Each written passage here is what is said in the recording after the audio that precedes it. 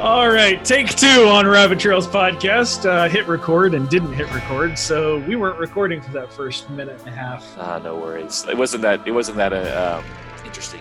Honestly, so a little bit of a deep dive or a view into behind the curtain for the folks at home. Earlier today, I was removing ear hair from the side of my ears. We've now reached that level. And Garrick, you and I often talk about the weather, and I had the thought in our first introduction, oh my gosh, we've turned into old people who talk about the weather. Old people talk about the weather. So here we are. So let's not talk about the weather. Well, let's not. But you can reference a great song by REM, which makes us seem old too. Which also makes us seem old. REM, those guys are really old. But in the 80s and 90s, they had, what was that? Was a pop song in '89 because should we talk about the? Has a line. Should we talk about the weather? Should we talk about the government? Anyway. Yes, I was thinking. I don't know why I was thinking about REM all of a sudden. Apropos of being old, I had a conversation with my son the other day. Conversation is the mild word for it. He was heated, which means I probably was heated too, because I have 2 gears, passion and anger. So I'm not sure if I was passionate or angry, but anyway, we were talking. He was not wanting to clean up something and make his bed before going to play with a friend. It's summer. He made the comment of, all I want to do is just go and play with my friends. Is that such a big deal? And I said, Quinn, I'd like to go and play with my friends. I was cooking dinner and I said, I'd like to go and play with my friends too. And he goes, you have friends? so jab, stab. I'm an old guy with ear hair talking about the weather and REM. And REM, which is a great band. It is a great band. But those guys are like all in their 60s now. I know, right? Right? It's hard to conceive of that. All the cultural markers of our youth are now old. Buddy, the world has moved on. Yes. Oh gosh. Well, hey, listen, I figure let's get right to it. We're gonna do Jump in. The next few podcasts are gonna be shorter for the listening public, and then we might take a little bit of a break for summer because this is Europe and we get vacation. Yes. No. It's not to exactly rub it in. Not to rub it in, but it's not exactly that. But it will be good to have a break, and we recognize that the world is going to take a break. So we could even do a podcast on that, on taking breaks. Actually, Sabbath, that would be an awesome podcast. I go back to, I think I may have mentioned this on the podcast, but there was a Greek guy who once mentioned to me, we were in a friend of mine, actually Michael Meditol, has been on the podcast. We were in Greece doing a debrief there, and a Greek guy running a little convenience store made a comment. He said, "You Americans," he said, "you live to work. We Greeks work to live." Yeah. And I was like, wow, that's actually a really profound statement. Anyway, so lots to learn there, but that's not our subject for today. Our subject for today, Garrick, what is our subject for today? I think we wanted to keep going on a little bit, talking about secular culture, particularly in Europe, but this also applies to really anywhere in the, I hate to say Western world, but kind of what we would maybe say secular leaning world, right? Yeah. Australia, North America, probably even a lot of universities around the world, or elite institutions. Definitely Western Europe, where you and I work. But you and I have been kind of working through some books by a guy named Stefan Paas, and he's got a great book which I highly recommend: Pilgrims and Priests, Christian Mission in a Post-Christian Society. And he's got lots of wisdom, lots of ways of helping us unpack and think about the culture we're in and what that means for mission. Yeah. Because I think we all experience this at some point. And Paas writes about the crisis of mission in Western Europe, particularly, and how do we understand? You see a lot of people hit it, and they just it derails people, and maybe can cause us to question our faith, which is not actually a bad thing, but it can be a derailing factor. What I think you and I've noticed is people tend to go in 2 different directions. One is pretend it's not there and keep doing the same thing that works everywhere else, or just come to this kind of hit a wall and go, well, this isn't going to work. So It's time to move on. And what I think you and I have always been interested in talking about is like, how can we help ourselves primarily, but also others who we work with and lead and partner with. How can we help them see what's really going on here and understand it within a Christian and biblical framework? So it's not one of these two things. So we become effective, but also we become understanding of what's happening in and around us, to us in a lot of ways. Yeah, I think there's I think one of the things that Poss really brings up that I think is or his perspective on things that's beneficial is that he's in the middle of it, but he has an ability to pull back when and kind of look at it from a very 30,000 foot view, but he brings in a lot of context of history. So he kind of reviews what is the history of the church in Europe? What's the context of that, and where do we find ourselves today? He kind of throws in some of the Enlightenment in there. He reviews some of that, the Reformation, what it was, the good with the bad. He brings in just a lot of different contexts. In his first book that we mentioned, which was, and I'm blanking on the name. Church planning in the Southwest. Yeah. He doesn't mention a lot. He doesn't take into account a lot of more the Pentecostal movements as a result of sub-Saharan Africa or Central or South America. He does a little bit more in this book, and so I was happy to see that. But I think you're right. I think the thing that can be, it's discombobulating, I think, is the way I would put it. So one of the ways in which I would describe Europe is, imagine if you are in the Tokyo subway, okay? It's just tons of people moving around you, pushing on you, everything else. And so that's coming, right? So you plant both feet. Okay, that's traditional. And so you're able to kind of take the hits and move with them. That's what I would say is missions in a context like where I first did it, Central Asia. I knew everything was different. I landed and everything was so different. And so I firmly always tried to have my feet planted on me. And I was constantly questioning, constantly thinking. One of the most difficult things to do, now this is as a foreign missionary, I'm not necessarily sure that a Swede thinks this, but as a foreign missionary in Western Europe, one of the things that's most discombobulating is the fact that I'm now standing in that same rushed area with people going by me, but now I have one foot pulled up. Everything looks similar, and I'm expecting it to be exactly the same because it feels Western. It feels things that my familiarity level with it is so much. And so that's why but there's just enough different that I pull up one foot. And when you get hit, you get knocked over and you go, what on earth was that?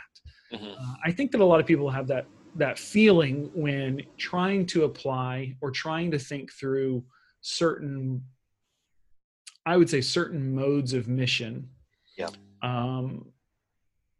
in Western Europe. And then it becomes discombobulating. And so your response is, well, I've just got to try harder, or I just give up, or I blame the outsider. So, or the insider. Or I'm doing something wrong. Right. And where Poss seems to be getting is that maybe it's not any of those. Maybe Europe is a certain way. Yeah.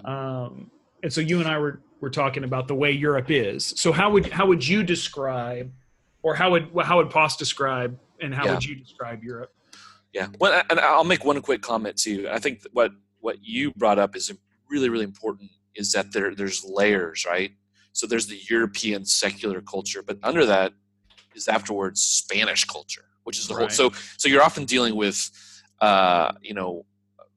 multicultural, but a lot of stuff coming in different areas, and so it's not going into a village, which traditionally we think mission is going to a tribe or a village, which is very homogenous in how it thinks. There's a lot of control, and it's got kind of one gear. And not to say it's not complex or anything, but what we're dealing now in Europe, and probably a lot of the the modern or late modern, whatever you want to call it, postmodern, late modern world, liquid modern, is we've got these huge layers of culture, which sometimes even in the same person push and fight against each other.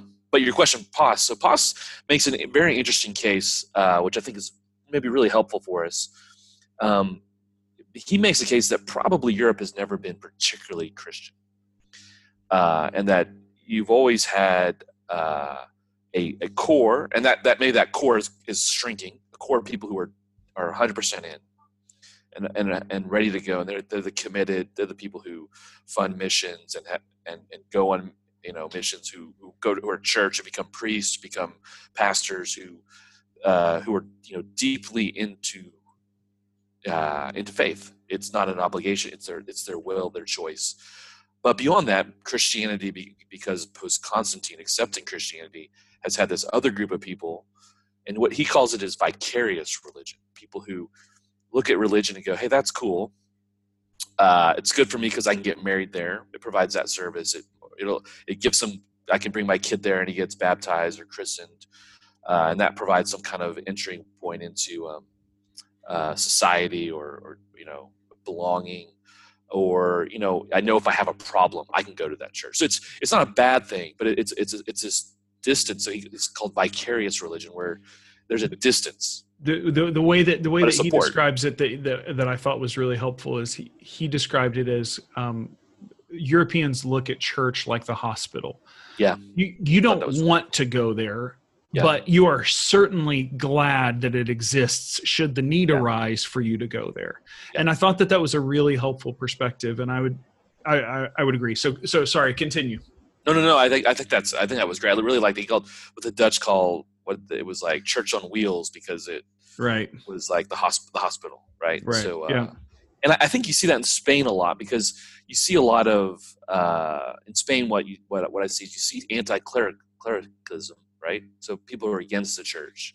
You see some atheism, but you see mainly people just like, yeah, I'm not really interested in it. But there's a strong. You can still put in your taxes that you want to give money to the church. Right. Yeah. You can still, most people, if you start talking really badly about the Catholic Church, they'll get like, whoa, excuse me. So it's interesting that there's still some kind of tacit support. Now he says, I think he makes a point that that's dying out. That vicariousness is so. It's not as easy to find people who are interested in who are distant from the church but still positive, or distant to Christianity but still willing to go. If you were to bump into them on the street and share the gospel with them, they would have a more positive response, or might even begin to move towards Jesus. So I think that's kind of his bigger idea here. Yeah. So a couple of things to that extent. Obviously, there's spectrum. Obviously, every country, and then regions with it. One of the things that you and I were having a conversation about all the different languages in Spain the other day, of like how different regions, like what was it in Valencia, you could actually learn what is the name of the language there? Valenciano. Yeah, Valenciano. Like I had no clue that Valencia had its own language, because I'm ignorant. But in Europe is kind of that way. It can be very regional, because it wasn't just these nation states that we see today. However, I would even say, so as I've reflected on Poss a little bit, Sweden, in the context which I think is on the cusp of atheist agnostic, very, very much. And I think is extreme in the sense of how far it is on those regards. So people still want, in large measure, the church. So if you push an ethnic Swede, and you say, "Hey, what is your belief?" They'll be like, "Well, I'm atheist agnostic. I'm not religious." They're not really interested in those things. But interestingly enough, they don't want to see the institution of the Swedish church killed. They want to try to preserve part of that history, or at least a good measure of them do. And so what I would say is, I think that what is reflected in Sweden in that sense is the person who is mostly atheist agnostic. They're passive agnostics. So they kind of say, I don't know, don't care. And I actually think that would jive or work well with what Poss is saying, is that a lot of Europe has not ever been particularly religious. Yep. Actually, I think is it Ed Stetzer makes this point about America, is that or maybe it was Rasmussen. I forget who it was. Anyway, one pollster or something makes the same point of America, is that the high point of American involvement in church was the 1950s and 1960s. That was the high point. And before that, it was actually always a minority of people. So one of the things that Poss gets to in his book, Pilgrims and Priests, that he eventually really develops, and I think it's an incredibly important idea, he looks at First Peter in talking about the remnant of people, and talking about this idea that we're pilgrims, that we're priests to a world that in large measure has rejected Christ. He really looks at that as a framework of how to do missions in this secular culture. I really think that it's the beginnings of a really good way of thinking. The question I have, and this, we can talk about this maybe a little bit, is that defeatism. So what we're essentially saying is, look, Europe's never really been fully Christian in the sense of you've had these people who would consider themselves Christians, have been in the church, but not really in an evangelical sense, have never taken their faith very seriously, maybe even don't actually really believe the gospel or fully understand it. We're kind of conceding that point. And then there's next steps that need to follow. But I think my first question that I want to talk about is that just defeatism? Are we just saying, hey, Europe's just always been this way, don't worry about it? And then what does that have to say about mission in the endeavor that we're involved in?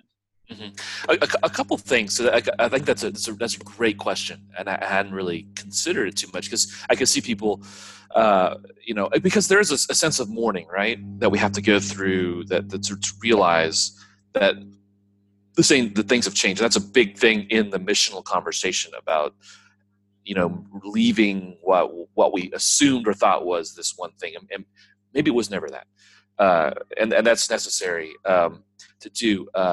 So let's see. I would say on the flip side of that, he makes a very strong case about this, the dying of vicarious Christianity. He says it really interestingly. He says, when Christianity does not have this wind in its sails, so the wind that Christianity is culturally inviting, or it looks good to people to become a Christian, right? So there's not to say that people would then make huge choices to follow Jesus because it looks good, but it makes it a lot easier to make that jump, right? When he says when it doesn't have this in its sails, there will still be people who convert for individual reasons, but mass conversions and great revivals will most likely not occur. And I think so. His thing, that's what he's saying, is like the you have to have a certain kind of a mass of people who have a vicarious interest in Christianity, for those people then to make in large groups or in large streams of people go into that. So I think him helping us helps us to see why that's not happening. Is that defeatism? I don't think so. I think biblically we look at things and we don't see that mass conversions, mass movements. I don't think we see that even in this history of the church. That's normal. There should be growth. There should be people coming to Christ. But if we look at the Muslim world, I think we are seeing in some places some pretty big movements. But that's after years of trickles and trickles of one or two people. I think the other thing to keep in mind is that Europe has been through cycles of this. I mean, I think if you think, the famous book, How the Irish Saved Christianity, or saved Europe. Civilization, right? And how that was a movement. That was a movement originally of a guy, St. Patrick, and a handful of very committed missionaries going into a very dark, difficult place, Ireland, which was at the time the fringe of the fringe, where you didn't want to go, and how they came in and through the gospel changed the culture. At the same time, there was a massive, breakup of the Roman Empire. There's a massive breakup of European Christianity, where it collapsed and where people left the church, and the Irish went back in and re-evangelized. And that was kind of what, So I think at the same time, we've been through these cycles. That doesn't mean at some point Christian growth isn't going to happen again. but it means maybe we should not be the ones expecting it. We should be the Patrick who goes in and sees a handful of conversions, but it's his disciples or disciples after that who continue to, continue to see growth. And so I think that's a really great example. So there's a couple of thoughts there that I have, because I think this is a really important point to make. I don't think Poss is saying, don't pray for revival. I don't think Poss is saying, and I don't think we would say that. I don't think I would say it's never going to happen. What I think, though, that a shift that has occurred in my head is, I think I assumed the gospel, that the ultimate goal was mass conversions. So I need to preach. I need to move people onto a movement that ultimately would roll down a hill. Yeah. And I think what Poss is helping me to see, and as I'm rereading First Peter, and as I'm considering some of these things, what I'm seeing is that faithfulness is actually the goal. Yeah. And I think that I had a sense of no. It has to be this. We have to see large numbers of people. And if we're not seeing large numbers of people, because the gospel is powerful, the gospel will create movement. Jesus wants all people to be saved. Therefore, if you're doing it right, you'll see numbers. And what I'm coming to the realization of it is I actually think, no, that may not necessarily be the case, but that doesn't mean that we're not doing what Christ says we should do. That doesn't mean that we just lay down and we say, well, we're never going to preach again. It just means that there's this realization that in many places, if a faithful remnant is all that exists, we rejoice in that remnant because it's reflecting Christ well. Mm-hmm. And I think that's an important distinction to make. And I hope it's clear, because I think sometimes it's easy to hear these things and go, oh, you're just saying it's not, the gospel doesn't work. And that's not actually what I'm saying. No. I'm saying that in some measure, the people that we're speaking to are persnickety and don't necessarily want the gospel, but that doesn't mean that the gospel isn't true. I think we do a real disservice when we attach numbers to the efficacy of the gospel. Yeah, I think you're right. It's a dangerous game.